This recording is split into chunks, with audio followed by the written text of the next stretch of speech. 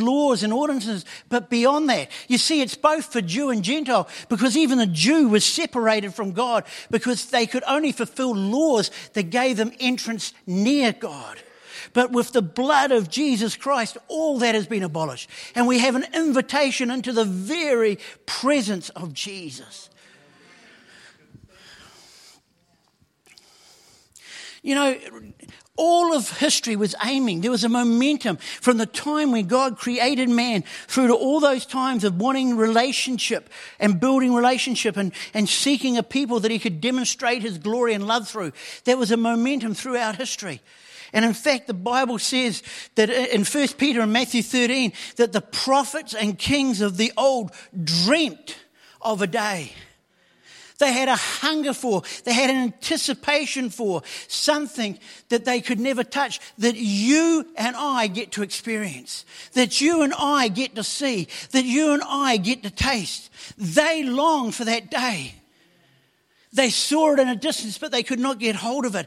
But for us, it's been given.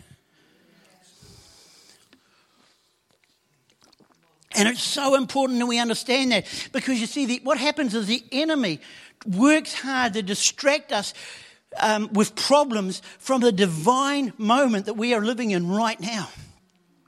So we begin to think in terms of the size of the challenge and not the size of our destiny.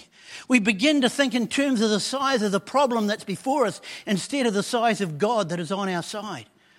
We think of the size of the impossibilities rather than the God of how big our God is, where everything is possible. And so it's so important we understand the momentum that exists in the growth of the kingdom of God that we stand in, that we're in now, that there's a historical momentum that's come through from the very beginning that's pushing us into the things of God into the future. There's a great momentum. We need to have a sense of identity in our destiny. We need to understand that we do not simply live lives unto ourselves. It's not just about his purposes in my life. It's about that which is even beyond us, which comes after us. You see, if I say no to God's purposes in my life, it doesn't only affect me, but it affects future generations. Why? Because it diminishes my spiritual inheritance. See, if I say no to God's purposes in my life, I am removing the potential that was available for God to give to future generations. If I say no to God, I'm robbing future generations. We need to understand the scope of where we stand, what's been done for us, who we are, and where we're going.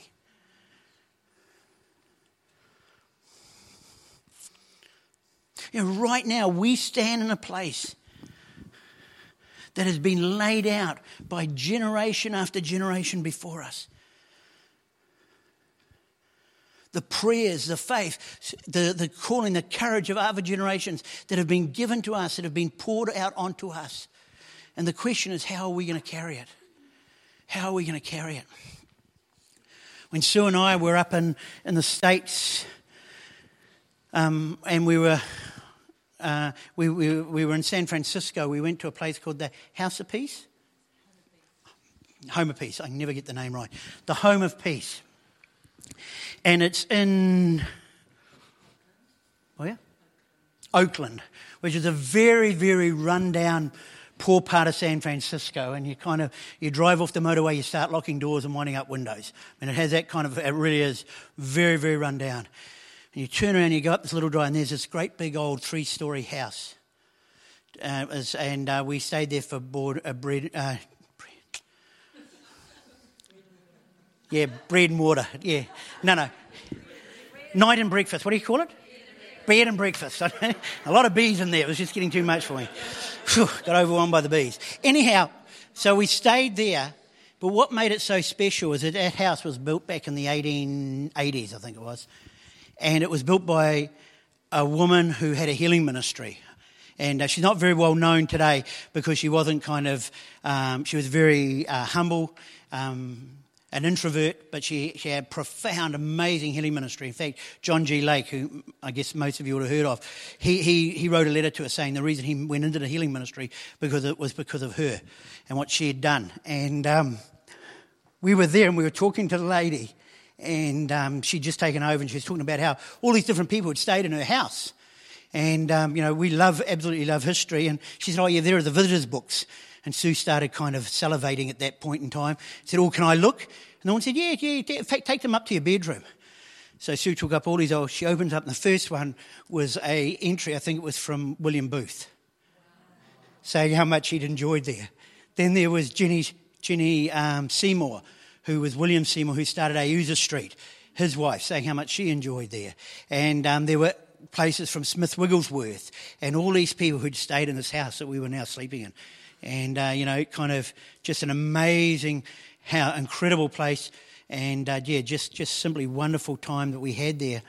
But not only was it all the big people that we saw in those books, because there was just volume after volume, but as you turned over the page, there was person after person, because this house had been the centre where virtually all the early Pentecostal missionaries had been sent out to Asia and Africa from, because Oakland used to be one of the major ports. And so you had page after page of men and women who none of us know who they are today, but who gave their lives to go out to preach the gospel of Jesus Christ. And that's really what I'm saying, is that these people laid their lives down and built a history that you and I now stand on today. Men and women we don't know anything of, but who faithfully served so you and I could be here today. You see, none of us live unto ourselves. We are robbing what God has planned to give to others through our lives when we just live to ourselves.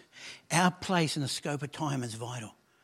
Realising the centuries of momentum that have been made so I can make courageous decisions today.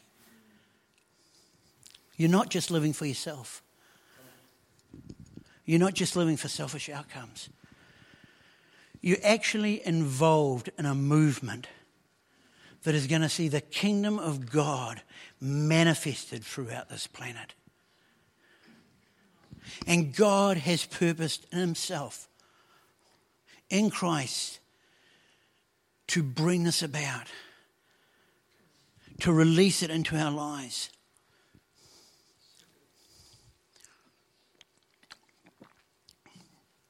One of the other things about this great mystery of what he's doing in this thing of restoring us. And by the way, I guess the title of my sermon could be Stepping into Priesthood. Because we're called to be priests and kings. You know, another part of this whole mystery of God, as we read the book of Ephesians, is about unity. We see the unity of the Father and the Son and the Holy Spirit being on display. Ephesians 1, it says that Jesus is the exact representation of the Father. It says that Jesus came from the Father, manifesting the Father exactly. And when Jesus went back, he said, I'm going to send you another comforter. And that word there, another comforter, in the Greek means exactly the same as. In other words, he's going to send one who is exactly the same. So Jesus came from the Father, exactly representing him. He goes back and gives the Spirit who exactly represents him. See, in God there is unity. There's a perfect connection and relationship. And that's what he accomplished on Calvary through his blood. Every single right to separation and division was destroyed. Jesus paid the price so there would be no separation. That is why racism and sexism is so nauseating and untenable. Jesus paid the price that there would be no separation between the sexes. There would be no separation between the races. Instead, it would be a celebration of the uniqueness of every culture and of every tribe and of every nation as we stand together carrying the glory of God. And you see, racism is actually a war against the purposes of God through Jesus Christ. Because he has abolished all legal reasons for there to be any separation, for there to be any division. He destroyed it through what he did on the cross. He destroyed the greatest separation imaginable when he destroyed that wall between Jew and Gentile. And he makes the two which were impossible to come together, that were unjoinable, to become perfectly one and united as one new man. In the same way that the Father and the Son and the Holy Spirit are perfectly united. Jesus' prayer in John 17, that they may be one as we are one. Just as I am in you, Father, and you are in me, even as we are one. Jesus praying, saying, Father, I want them so united on earth that they're like us, that they can represent us. See, Jesus became the manifestation of perfect unity, and he imparts that to us, to give us that life for us to carry it. We are partakers of Christ. Ephesians 3:5. In other ages was not made known to the sons of men. That's talking about the mystery. As it has now been revealed by the Spirit to his holy apostles and prophets, that the Gentiles should be fellow heirs of the same body and partakers of his promise in Christ. We're brought together. The priesthood of the believer is one of unity. Goes on in verse 10. To the intent that now the manifold wisdom of God might be made known by the church to the principalities and powers in the heavenly places. Now, what Paul's referring to there when he talks about the manifold wisdom of God is actually that whole new thing about the one new man who is now one in Christ, the same way that the Father, Son, and Holy Spirit is. It goes on. To the intent now that manifold wisdom of God might be made known by the church to the principalities and powers in heavenly places, according to the eternal purpose which he accomplished in Christ Jesus, in whom we have boldness and access with confidence through faith in him. Isn't that amazing? We have boldness and confidence to come into his presence. That's the invitation of being priests. You see, so often we try to live Christian in a certain Christian behaviour, which can be good, but we need to understand it begins with us understanding who we are.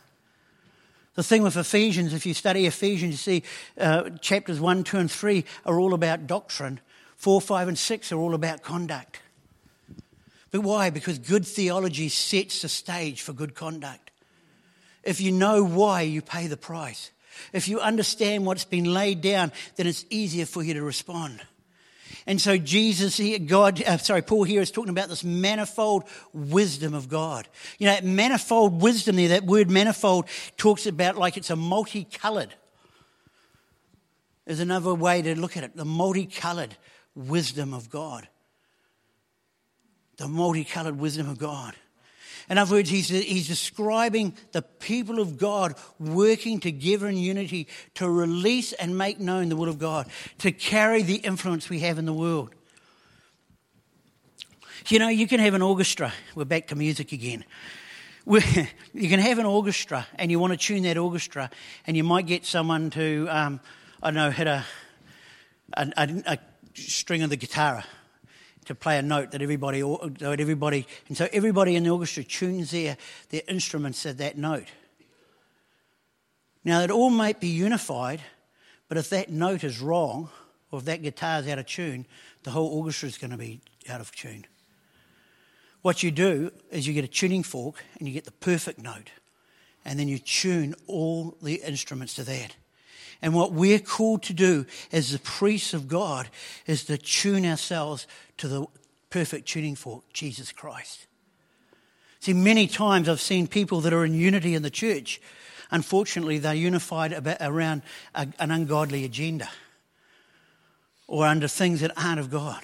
But when we tune ourselves to the desires of the one, then we all come into true unity.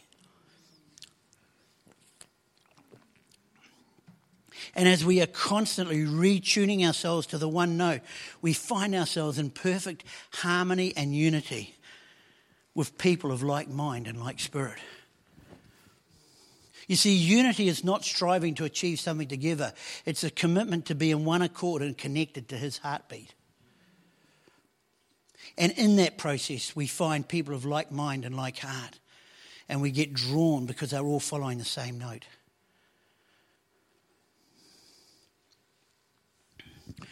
Verse 10 there, it says, to the intent that now the manifest wisdom of God may be made known.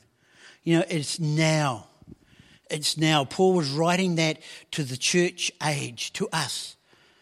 He's letting us know that his purposes and his plan has been worked out. It has been demonstrated through the people of God. And every time we yield to the call of God, every time we embrace, you see, every time you embrace someone who you don't normally embrace, you're releasing the kingdom of God. The fact that you go out of your way, that you live sacrificially in some way, that you take time to be with someone, just even give them a kind word or to pray with them or just to say hello, you're extending the kingdom of God. That's what it's about, because love is demonstrated by sacrifice. Every time that's done, the manifest wisdom of God is being displayed. And you know what? It says in that scripture that it's been displayed to the principalities and powers, to the whole spirit realm.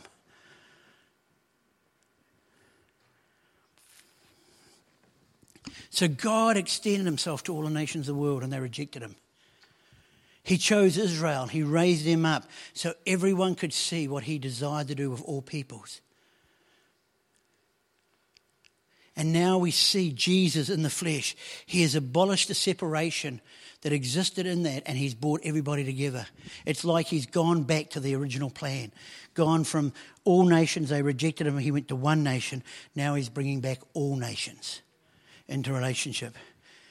He's destroyed the hostility that was there. He's destroyed the separation. He's given us an opportunity to come together. You know, as I read earlier in Exodus chapter 19, he said, you shall be to me a kingdom of priests and a holy nation. Then in Isaiah 61:6 it says, you shall be named the priests of the Lord. In both those verses it says, you shall be. He's declaring that there will be a time coming when people will be priests. All the people of God will be priests unto the Lord. But then Peter, in 1 Peter 2, does something extraordinary. He then changes it. And he says, now, you are now a chosen people, a royal priesthood, a holy nation, God's own special people, that you may declare the praises of him who called you out of darkness into his wonderful light. The I like that. The New American says that you may declare the excellencies of him who called you out of darkness and into his wonderful light. You know, one of the things that you read a verse like that, you know what you want to do with a verse like that? You want to go home, you want to sit down in a chair, and you just want to let that play in your mind. The excellencies of him. Oh, the excellencies of him. And then ask the Holy Spirit to show you some of those excellencies. You won't be disappointed.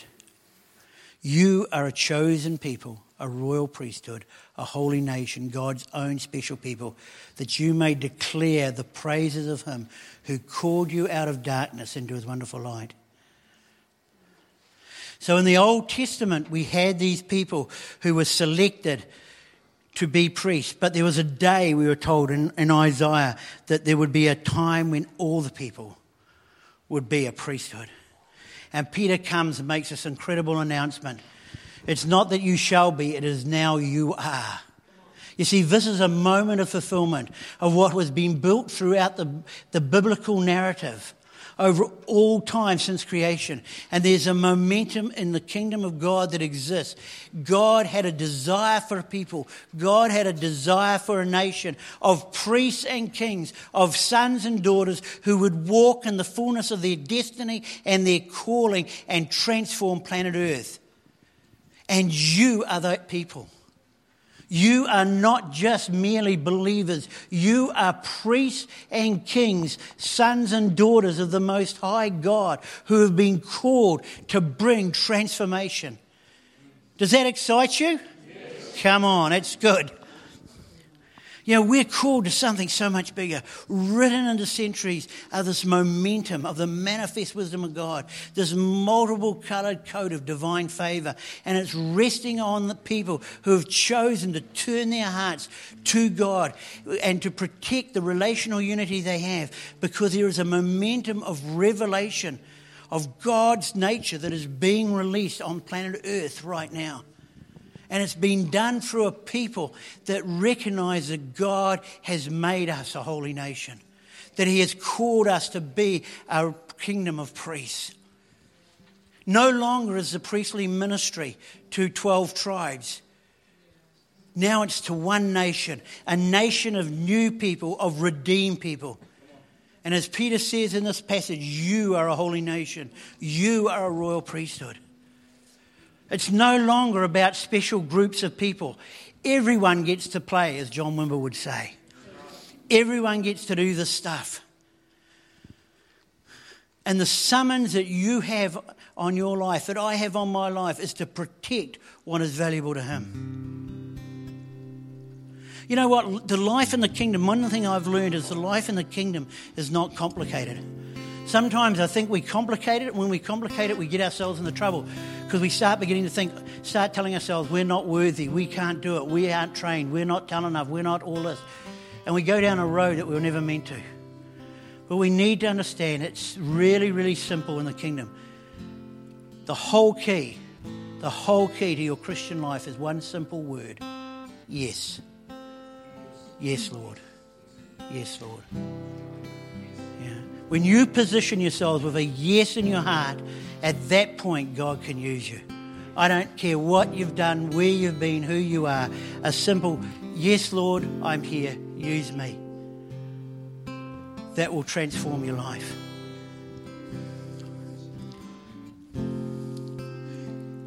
The Holy Spirit's calling us, really in a sense, I guess, to lift our game. That when we step into that place of understanding our destiny as a royal priesthood of sons and daughters of the King, we have the privilege of carrying the revelation of his goodness, to reveal it to this generation in ways that it has not been seen before. It's a privilege we have as a holy nation and a royal priesthood. Let's stand, shall we?